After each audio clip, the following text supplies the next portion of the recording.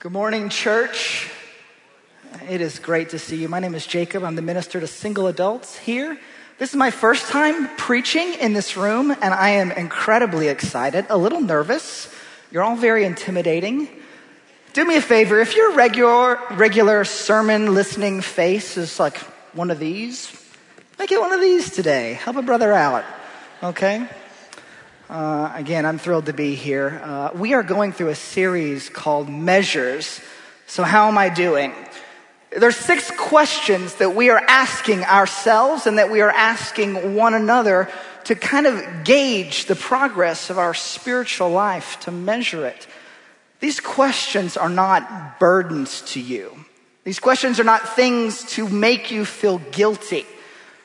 Things that you should be doing to add more pressure on us in the Christian life. Rather, these questions are meant to be encouraging, so we can encourage one another. Questions we're asking you to ask yourself, and the questions we're preaching about and putting in front of you so that we can ask one another and have a shorthand language so that we can encourage one another. So then we ask the question, have I met with God today? We can remind ourselves of the opportunity we have every day to open up scriptures and meet with God.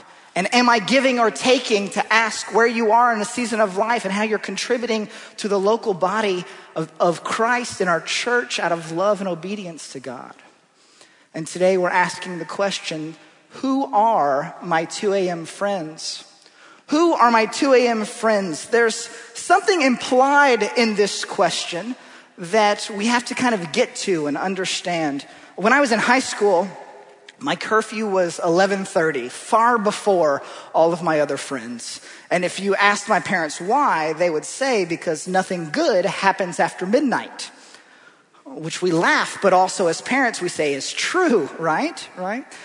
So who are my 2 a.m. friends? A 2 a.m. friend is not the person that you go out with until 2 a.m., okay? The person who's keeping you up till 2 a.m. you get in trouble with, that is not what a 2 a.m. friend is. A 2 a.m. friend is deeper than that. It's not the shallow friendship. A 2 a.m. friend is not when you're just still stirring in your heart about the big game, and so you call your friend at 2 a.m. because coach didn't call the right play.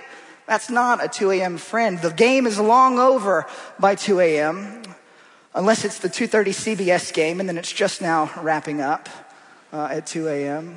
A 2 a.m. friend is not one of your squad goals, just one of your friends that you're going out with, that you're communal with. No, it's much deeper than that. I asked a girl one time who her best friend was, and she said, "Oh, that's easy. That's Holly and Sarah and Heather." And I said, "I don't think you know what best means." They may be her 2 a.m. friends, but we're talking about with 2 a.m. friendship, we're talking about open, vulnerable, committed friendship. Your friends that know you, warts and all. The friends that you don't just keep in the front yard, but they know the backyard as well. Friends that are close, that you're open with, that you're sharing with. The ones that know your life. Jesus talks about friendship in John chapter 15. Open your Bibles with me, if you will, to John chapter 15. John chapter 15, written by the disciple John, is at this point in the middle of teachings of Jesus teaching his disciples. He started in chapter 13 by washing their feet and showing them humility and service. And in John 14, he reminds them that I am the way and the truth and the life, and that no one comes to the Father except through me. And then after that, in John 14, he promises the Holy Spirit to come and teach them and encourage them. And John 15, Michael read the beginning, talks about how the Father is the vine and that we are the branches. And then in John 15, verse 12, he talks about friendship. I'm going to read verses 12 through 17. This is my commandment, that you love one another as I have loved you. Greater love has no one than this, that someone lay down his life for his friends. You are my friends if you do what I command you. No longer do I call you servants, for the servant doesn't know what his master is doing, but I have called you friends.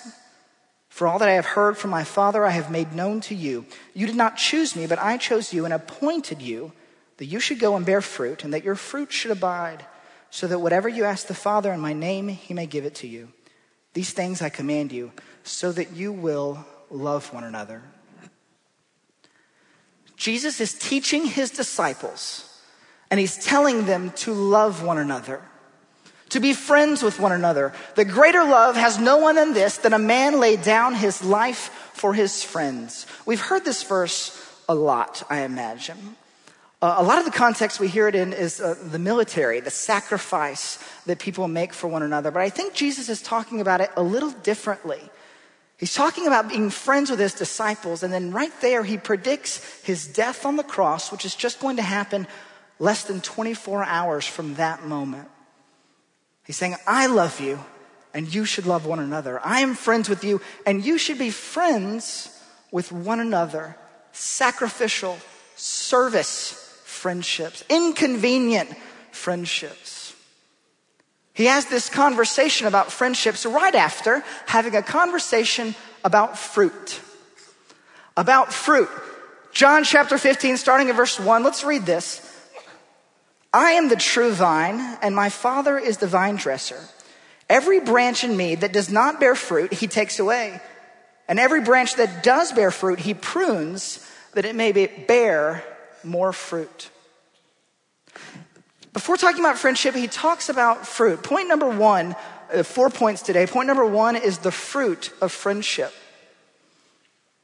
The fruit of friendship. He just says that if he is the vine and we are the branches and we are found in him, we remain in him, that he wants us to produce fruit. The question is, who is that fruit for? I think that fruit is for our friends. Remain in me. If you do not bear fruit, you'll be taken away. And if you do bear fruit, you will be pruned.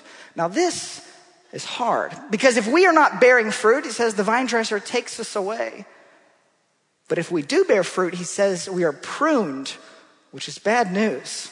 My mother has a green thumb, and she had a plant sitting next to her, to our kitchen sink right next to a window, and it would grow big and beautiful, and then she would prune it, and it would look cold and ugly and naked. And I would say, why would you do that? It's because she wants it to grow bigger. That we are pruned by the Father, meaning that we are not accepted from 2 a.m. moments.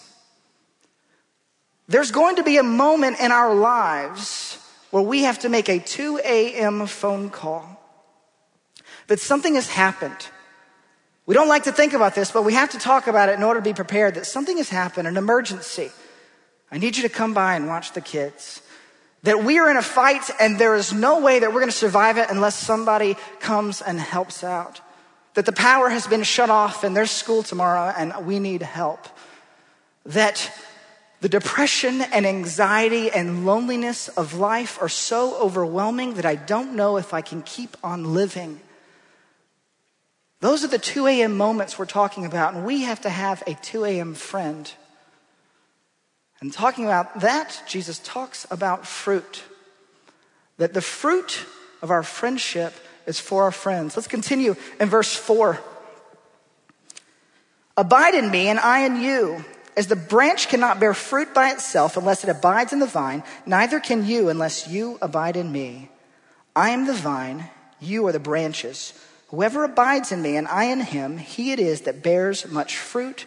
For apart from me, you can do nothing. Then in order for us to be 2 a.m. friends, we have to be remaining, abiding in the vine. Talking about fruit, the fruit of our friendship, the fruit of friendship is for our friends. Paul continues this analogy in Galatians chapter 5 when he talks about the fruit of the Spirit. He says that the fruit of the Spirit is love, joy, peace, patience, kindness, goodness, faithfulness, gentleness, and self-control. Thank you, Vacation Bible School, for helping me remember all of those, right? The friendship, the fruit is not meant to be enjoyed alone. That's not how God designed it. I can go into my private prayer closet, and guys, I will tell you, when I'm alone, meeting with God, I am so patient and so peaceful, so gentle, so kind, so self-controlled. The problem is in my Christian life that I interact with people. You are the problem. Ministry would be so easy without all the people, right? People are the worst. Nod if you agree. Yes. That in order for us to grow in the Lord and produce fruit, that fruit is for our friends, so that my patience and my peace and my joy is to be enjoyed by my community, to be shared with my friends. That's the fruit of friendship, that we are growing in the Lord for the benefit and for the purpose of obedience with God and the enjoyment of our friendship and our community. Love God and then love one another, Jesus teaches his disciples. And this is a grace to us. Point number 2, the grace of friendship. It's great that God designed it this way, that we aren't meant to be alone. That, if I'm honest, I don't necessarily want to be a friend all the time. Sometimes I want to be an outlaw. I want to be a cowboy. I want to be the outlaw Josie Wales. I want to be Clint Eastwood, who just rides his steed and doesn't need a friend. That's what I want to be, but that's not how God designed it to be. He designed us for friendship. He created us in the image of God. And so if we are created in the image of God, we are created for a relationship. You don't teach a baby how to laugh. You don't teach a baby how to sing. And you don't teach a baby about the importance of friendship. That if we are created in the image of God, we are created for relationship. This is what's called common grace, that everybody created in the image of God knows this about God because they are created in the image of God. And so they know about friendship. The world knows about friendship. The world can teach us about friendship. The world can teach us that you just call out my name, and you know wherever I am, I'll come running to see you again. Da, da, da, da, da, da. All right, sing it if you know it. Winter, spring, summer. Oh, that's good. All you got to do is call, and I'll be there. Yes, I will. You've got a friend. Oh, that's good. Carole King made a lot of money off of James Taylor's voice. She really did. That was 1971 Grammy-winning song, You've Got a Friend. And if the 70s were too early for you, the 80s teach us a lot. Bill Withers says, lean on me when you're not strong. I'll be your friend and help you carry on.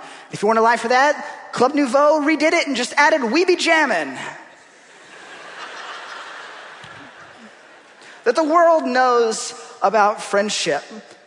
Books, movies, television shows are about friendship. Just the music television shows alone teach us about friendship. That in the mind of Kevin Arnold and the voice of Joe Cocker, the words of Lennon and McCartney saying, I get by with a little help from my friends. That those Golden Girls said, thank you for being a friend. Right? So no one told you life was gonna be this way. Guys, I confess that was an experiment. I bet Ethan that I could get white people to clap in church. And that's bad news. If we can't clap to the Friends theme song together, guys, I don't know. That's just who we are. Okay. The point being, the world knows about friendship. The world knows about friendship, but we offer more than just friendship. We offer something deeper. But it is good that we have been given friendship, the grace of friendship, so that we can live together as God has intended for us. Point number 3 is the harmony of friendship. That we are to be friends with people in the church, and we are to be friends with those outside the church. I call it the harmony of friendship. I was going to call it the world of friendship, but point number 1 was F, and point number 2 was G, and spoiler alert, point number 4 is going to be I, so I had to choose an H word. I got out my H dictionary, and the harmony of friendship is what we're going on. The harmony of friendship is not homogeneous, but heterogeneous. It's a humongous horde of humble humans. You guys have got to get these dictionaries. They're really good. The harmony of friendship, that we are to be friends with those inside the church. Jesus talks about this, and he talks about it in 2 a.m. friendship over in Luke chapter 11, starting in verse 5. Luke chapter 11, starting in verse 5, going to verse 9. And he said to them, he's talking to them, and earlier in Luke 11, Jesus just taught them the Lord's Prayer. And so in the context of talking about prayer, he uses an illustration about friendship. He said to them, which of you who has a friend will go to him at midnight and say to him, friend, lend me 3 loaves, for a friend of mine has arrived on a journey, and I have nothing to set before him. And he will answer from within, do not bother me. The door is now shut, and my children are in bed with me. I cannot get up and give you anything. I tell you, though he will not get up and give him anything because he is his friend, yet because of his impudence he will rise and give him whatever he needs. And I tell you, ask, and it will be given to you. Jesus used an example of 2 a.m. friendship. There's these 3 guys. I was going to call them Chandler, Ross, and Joey, but it was a little too on the nose. All of my cultural relevance is 20 years old. So instead I'm going to call them Larry, Curly, and Mo. So Larry, Curly, and Mo. Larry is at home and he has a friend come from out of town. Curly's in from out of town and he wasn't expecting him and he needs a place to stay and he needs some food. And Larry is going to be a good 2 a.m. friend to him, but he doesn't have anything to offer. So he goes to Mo, his other 2 a.m. friend, and knocks on the door. And Mo says, leave me alone. It's 2 a.m. My children are in bed with me. I'm in my pajamas. I'm not even decent. Go away. But Larry insists because he wants to care for his 2 a.m. friend. We are to care for one another. Larry is the example we're going with, not Mo, okay? Larry is the one we're going with. That he would go and inconvenience his other friend for the sake of the friend he has coming in town. And it says there after midnight, so I'm assuming 2 a.m. This isn't news to us about how we're to treat one another in the church. How we are to be there sacrificially, inconveniencing one another at times for the sake of the gospel. The New Testament says at least 23 options, over 30 times of how we are to treat one another. It says, the New Testament says we're to love one another, show honor to one another, do not judge one another, live in harmony with one another, welcome one another, instruct, greet, care for, wait for, comfort one another, agree with one another, serve one another, bear the burdens of, be kind to, forgive, submit to, speak truth to one another, encourage one another, do good to, confess to, pray for, do not speak evil against, show hospitality to one another. The New Testament is telling us to be friends with one another, good friends with one another, the kind of friends that you love and that you care for and that can call on you at 2 a.m. when life gets too much. This is consistent throughout Scripture of how we are to treat one another, especially inside the church. We're going to pause for just a moment, and I'm going to put an outline in an outline, a small sermon in a sermon. This is my Hamlet of what does a 2 a.m. friend do. Point number 1, a 2 a.m. friend answers the call. When you're a 2 a.m. friend with someone, you're close, you're there for one another, you're iron sharpening iron, you're bearing one another's burdens. When your 2 a.m. friend calls, you answer. You answer the call and let them know that you are there for them. Point number 2, a 2 a.m. friend makes the call. This is the hard part. A 2 a.m. friend makes the call because friendship works both ways. Friendship is not a one-way street. How many of you have a friend that is going through something or has gone through something and you said, I wish you would have called me, I could have helped you? A 2 a.m. friend makes the call. This is hard because you have to confess in these moments that I don't have it all together. I'm not enough. I need help. And that is a hard thing to do because we are prideful, arrogant, judgmental creatures.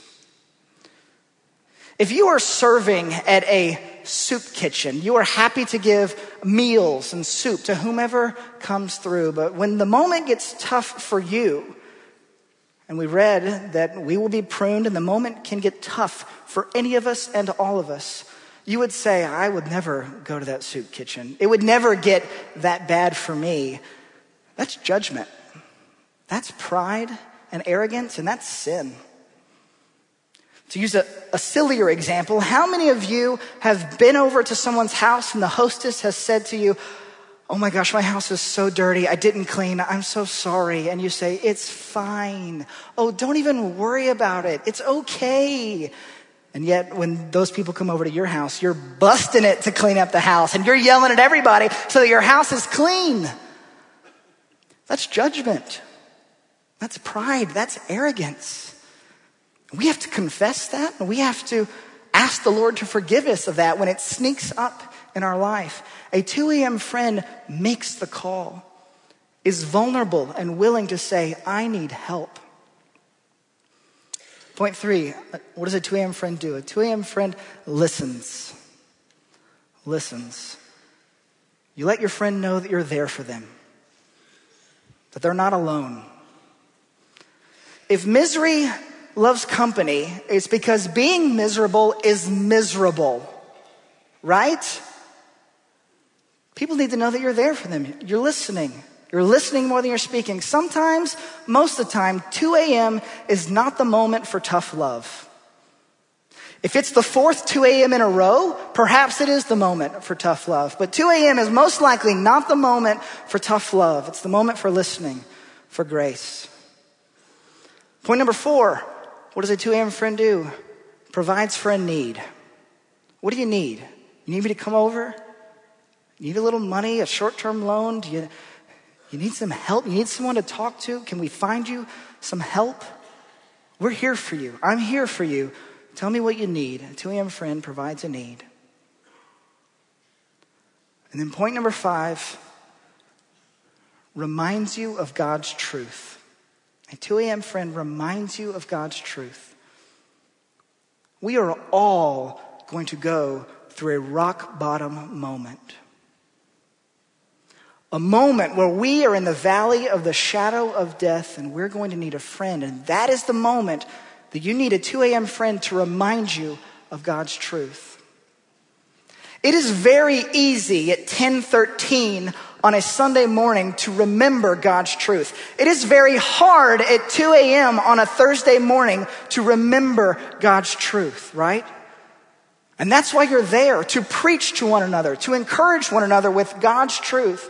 God's truth that says, "I will not leave you nor forsake you," that I am here, that God says you are not alone, that I know your pain, that Jesus himself was subject to every trial and temptation that you have experienced, that God is our rock and our salvation, an ever-present help in times of trouble, that Jehovah Jireh is God our provider, that Jehovah Nissi is God our victory, that Jehovah Shalom is our God of peace, that he is the Almighty God, the wonderful counselor, the everlasting Father, the Prince of Peace, that forgiveness is possible, that reconciliation is available to you, that you can get help, and that God is with you, God with us in Jesus Christ. Our Emmanuel is here with you, and he wants to love you. He wants to forgive you. He wants to draw you near to him. That is our God of love and our God of mercy, and he is there with you in your 2 a.m. moments. And we have to remember that because it's easy to forget. We have to remember, and we have to remind one another at 2 a.m. And we have to offer this to the church. We have to offer this to one another in the church, and we also have to offer this to those outside the church. In a couple weeks, Steve, our minister of community engagement, is going to preach on this. I'm the first person to say that. That's fun. He's going to preach on this of, are you close to someone far from God? This is where it gets messy, folks. This is where it gets challenging, and we need wisdom. There's a great story about 2 a.m. friendship in the book of Acts. Acts chapter 16, verses 25 to 34. Paul and Silas are in Philippi. And they've converted Lydia, and she's a Christian now, and they're staying in their home, and they're going around preaching. And there was a slave girl who had, Acts says, a spirit of divination. And her owners used her to make a little money because she could predict the future. And this girl would follow Paul and Silas around, and say, "These are servants of the Most High God offering us salvation. These are servants of the Most High God offering us salvation." And she would do this for days and annoyed Paul so much that he cast the spirit out of her in the name of Jesus. This is very encouraging to see Paul get annoyed, especially for ministers. Paul getting annoyed and, gosh, I just want to cast demons out of you in the name of Jesus just by being annoyed.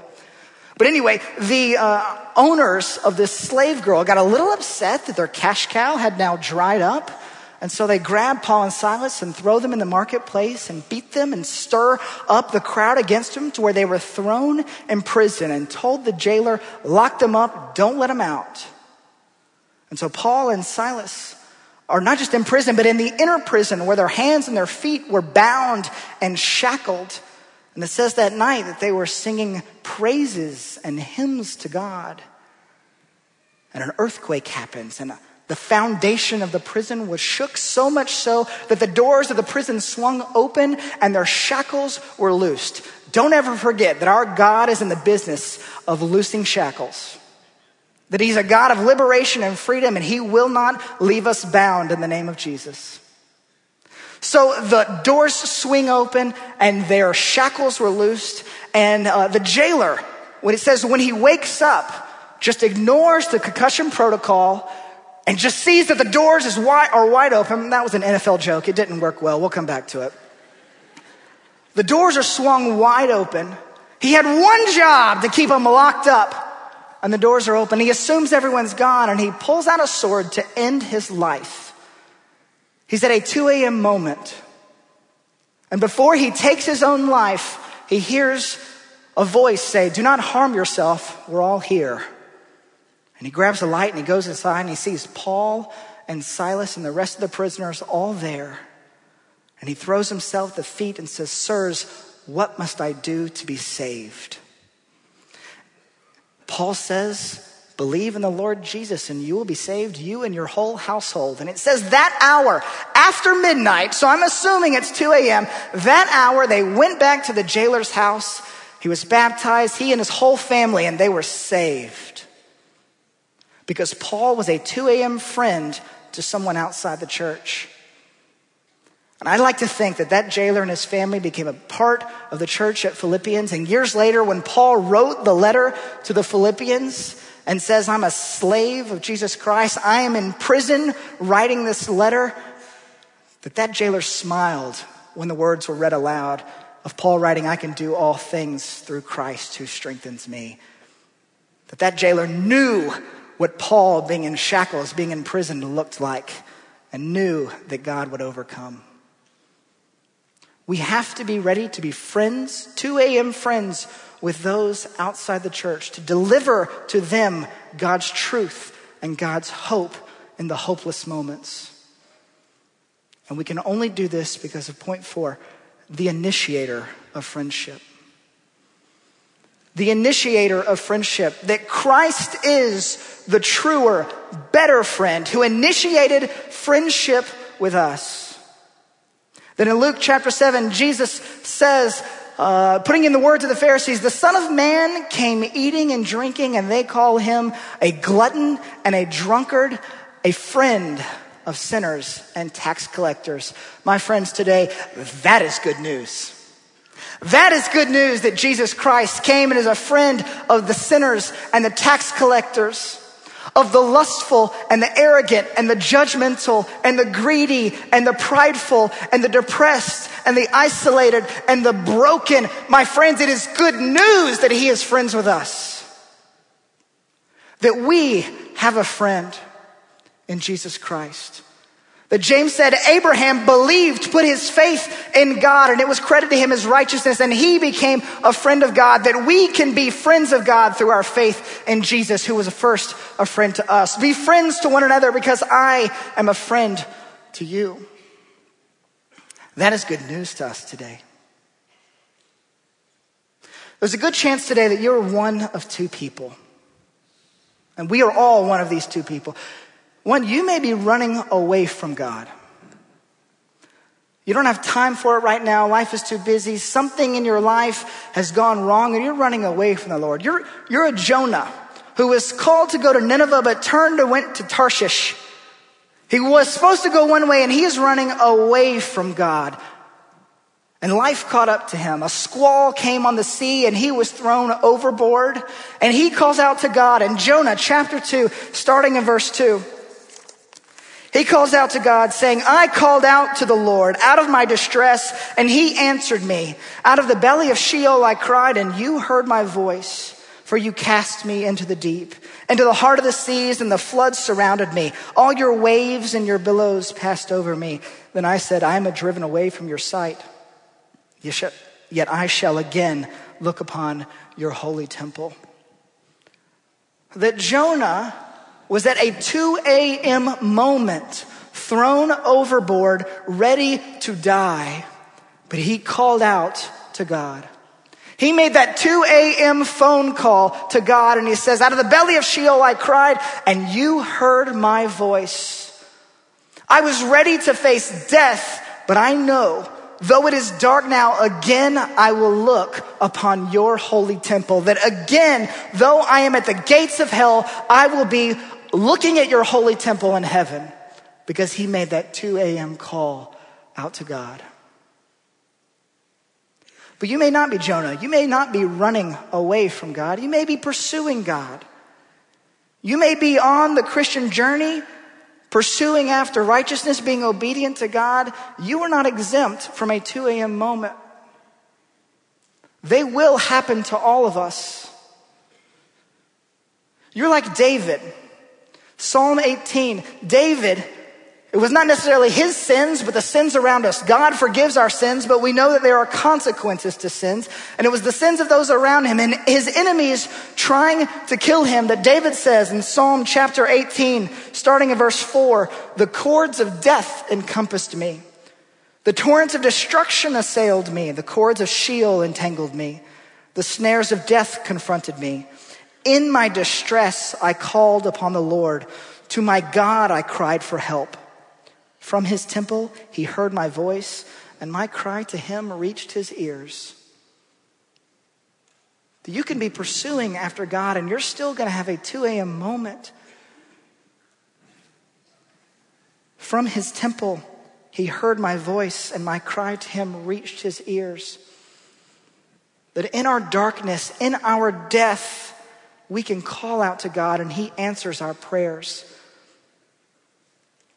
That we have been delivered by the friend we have of Jesus Christ. That our prayers are answered. Salvation is available to us. That when we are lying awake in those 2 a.m. moments because we don't have the answers, Christ has delivered us. The question has been answered and we are saved. This is good news, my friends. This is good news. That Proverbs says a man of many companions may suffer ruin, but there is a friend who sticks closer than a brother. That Jesus is a friend to us. He's close to us, closer than a brother, that we are even co-heirs with Jesus Christ. Not that he's the big brother who gets everything and we're the little brother just happy to be there. No, we are elevated to co-heirs with Jesus Christ. That if we are found in him, if we remain in him, if we abide in him, we are lifted up in glory, co-heirs with Jesus, and we will meet with God in heaven looking at his holy temple. Because Jesus was a friend to us first. We're going to watch a story, a shade story about Becca Lafferty in her moments of darkness and isolation and the friendship that she asked for. Let's watch.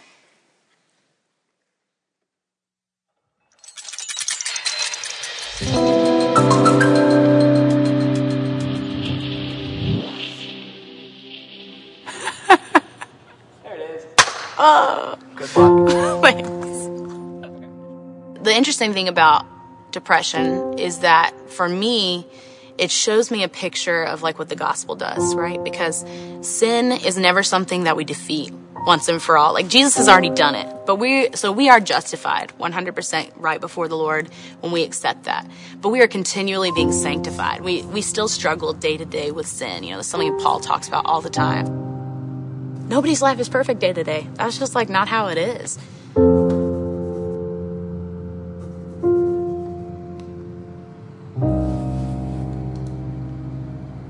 I mean, probably my worst was when I got diagnosed. My sophomore year of college, because I went to the doctor and he was like, how long have you been feeling like this? And I was like, I don't know, it's 2 months. He was like, well, then probably you've been feeling like this for 4 months. You just haven't like really realized it.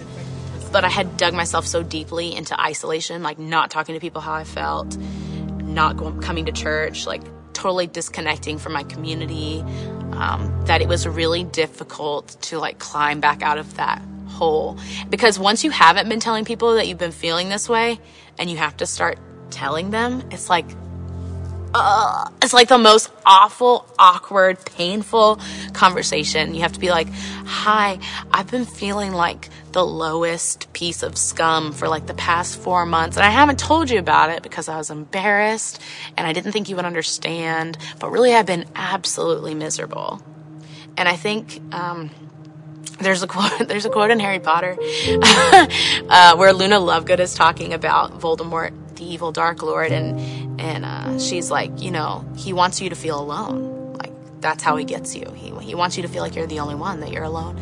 And that's what Satan does. Satan wants you to think that you're the biggest, baddest sinner of them all, and that, you know, you're the only one who struggles with this. You're the only one who feels worthless, and you are worthless because you're the only one who feels that way. And by being open and talking with people, that defeats the isolation aspect of it. It makes you realize that everybody struggles with something. Like, it doesn't have to be depression or anxiety. Everybody is going to struggle with a battle at some point in their life. And if we bottle that up and we don't talk about it, Satan wins. Even though it was, when I eventually did it, painful, it would have been so much better if I had been open with people. Like, open up to people. Go to people that you know are wiser than you. Talk to them. Like, that's what I wish I had known. That, like, people love you. Your community cares about you. And yeah, they're gonna, like, probably give you some hard truths that aren't gonna be fun. But ultimately, those things are gonna lead to healing and to being put back into a community rather than feeling isolated.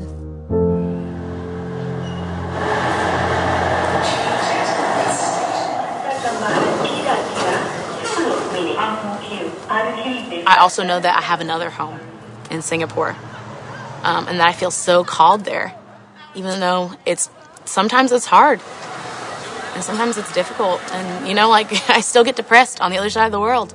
Amazing. But that there is so much purpose, even in that, that God's going to call you to do hard things. And you go and you make disciples of all nations, wherever that is, even if it's hard. No, I love it. Blooper reel.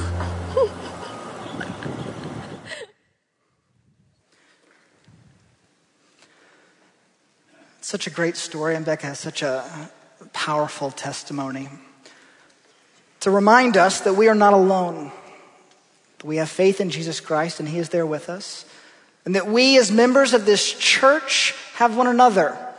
That we have 2 a.m. friends here in the church. We're going to have a time of corporate response. It's going to be a little different than what we normally do. We've done this once before. We're going to have prayer partners and encouragers throughout the room. And I would like for you to respond in one of 3 different ways. There's going to be encouragers through the room, and the altar is going to be available. 1, you may be going through something. Chances are you are going through something, and you haven't told somebody. We want to give you a space to air that, to confess it, either here or with a partner. And that doesn't mean that partner is your new 2 a.m. friend, but rather we want to invite you to share that thing that you're holding on, that darkness, that shame, to bring it out. Let the Lord begin the work of loosing shackles. 2nd, we want you to pray, if you don't have a 2 a.m. friend, that God would bring you one. You may be new. You're going through transition. You just moved to Birmingham. You're in college, or you're at a season of life that is changing and you don't have a 2 a.m. friend, or you've got a good group, but no one that you know would answer that call. I want to ask you to pray for that. And number 3, you have a 2 a.m. friend and they're going through something. I want to set this time aside for you to intercede on their behalf. So I'm going to ask the prayer partners and encouragers to come throughout the room and in the balcony. You can go find someone to pray with. Or if you're not comfortable with that you can come to the altar and pray to God, interceding. Yes, it might be a little awkward for just a few moments, but as Christians, we can't be afraid of the awkward moment. We can't be afraid of the awkward situation, because that's when we are weak, God is the most powerful. So I invite them to come, and I invite you to come as we respond in prayer together. Come.